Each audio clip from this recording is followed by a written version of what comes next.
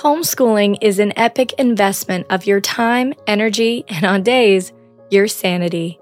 Our goal is to come alongside you with weekly encouragement and practical help so you can homeschool boldly.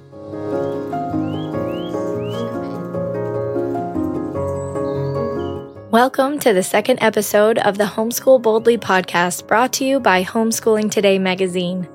How was your week? Ours was full of both ups and downs. Life at home with your family is like that. Some plans go well, and others seem to blow up in your face. It always amazes me how simple things seem to bring the most joy. I treasure the fact that we don't have to get up and hurry out the door every morning. Have you noticed that children don't really know how to hurry? Especially toddlers. It usually ends up becoming a source of frustration on days when we do need to get up and get out the door. So I'm grateful that most of the time, we get up slowly and enjoy the morning developing around us, with time to chat about how each other slept and listen to the birds as they chirp and flutter around outside. The inevitable conversation about what's on the breakfast menu will surface, and maybe some talk of the day ahead. I usually play music in the background throughout the day. I'm an auditory learner, so music actually helps me focus, and I think it creates a relaxing atmosphere for the kids. Did you know that our brains absorb information better when we're in a playful and relaxed mood? As homeschoolers, we get to choose the atmosphere our kids will learn in. We get to give them the gift of being at rest, not pressured or pushed. Developmental learning means everyone has a unique timetable of what they will be able to learn when. Our role is to get in line with that timetable, not to try and change it. This can be hard to do at times, which is why we all need the regular reminder to trust the one who made our children and gave them to us. Homeschooling boldly is a call to push back against the onslaught of expectations we sometimes allow to alter our convictions, and remember that rest begins with us. The article I want to read to you this week from my mom's incredible archive of wisdom is called, Who Needs Encouragement? We All Do. She begins, I was scheduled to speak at a homeschooling support group's fall kickoff meeting.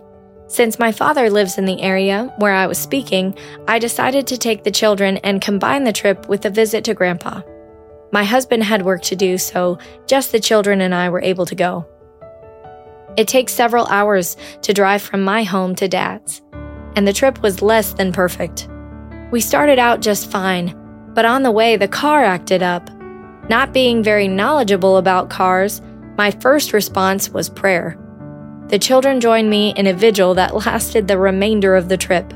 We took turns praying out loud when the sputtering noises occurred, and we were all very tense. Thankfully, we made it to Grandpa's in one piece.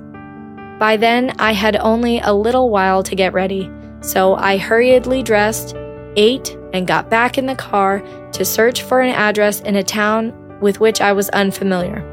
This was all before the blessed invention of GPS. As rain began to fall, I thought, some days just seem tougher than others.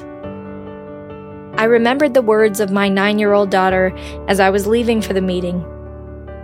She had told me to have fun encouraging the homeschoolers. I thought about these words and wondered how I could truly encourage the homeschoolers I would meet with that night, especially since I felt the need for encouragement myself.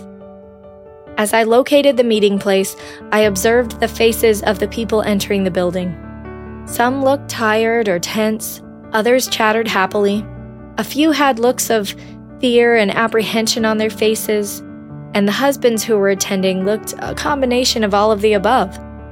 As I prepared to speak, trying to put the struggles of the day behind me, I realized that my audience was probably trying to do the same. How could I best encourage these homeschoolers that night?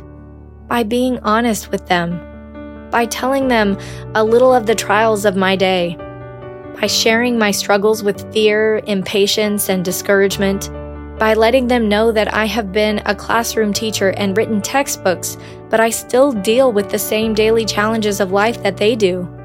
These challenges involve homeschooling, finances, family, and cars that don't always run right. As I spoke of the day-to-day realities of homeschooling, the audience and I shared moments of laughter. Homeschooling can definitely be funny.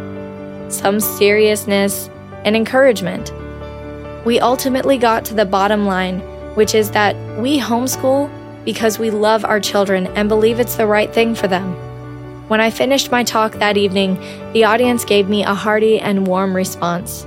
The struggles of the day did, in fact, seem lighter in the company of this fellowship. Afterward, several ladies and men walked me out to my car. One lady pulled me aside. "Thank you for coming tonight," she began. I remembered that she had looked very tired earlier, but as she spoke, she seemed quite different.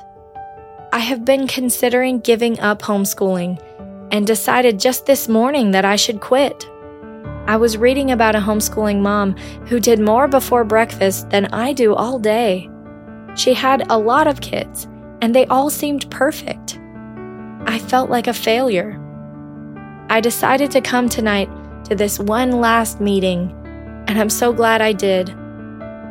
The woman went on to say that she now knew she was supposed to continue homeschooling and that she just had to be herself, do her best, and allow God to be in charge. She thanked me again and left. Driving home, I pondered the miraculous power of God and felt grateful to know something of what He had done that night. The way to encourage the homeschoolers at that meeting was to point them to a faithful, all-knowing, all-caring God who knew them as they really were and loved them just the same. They were His vessels, His tools, just as I was. Thank you so much for tuning in this week. And remember, you've got this because He's got you. Until next time.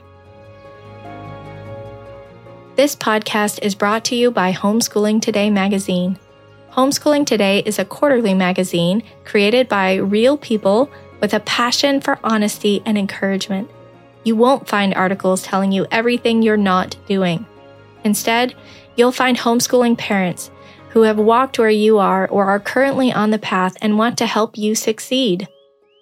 We want to invite you to subscribe today and join the growing movement of parents who are setting aside comparisons, taking control of their children's education, choosing courage over fear, letting God lead, and homeschooling boldly. Go to homeschoolingtoday.com to learn more.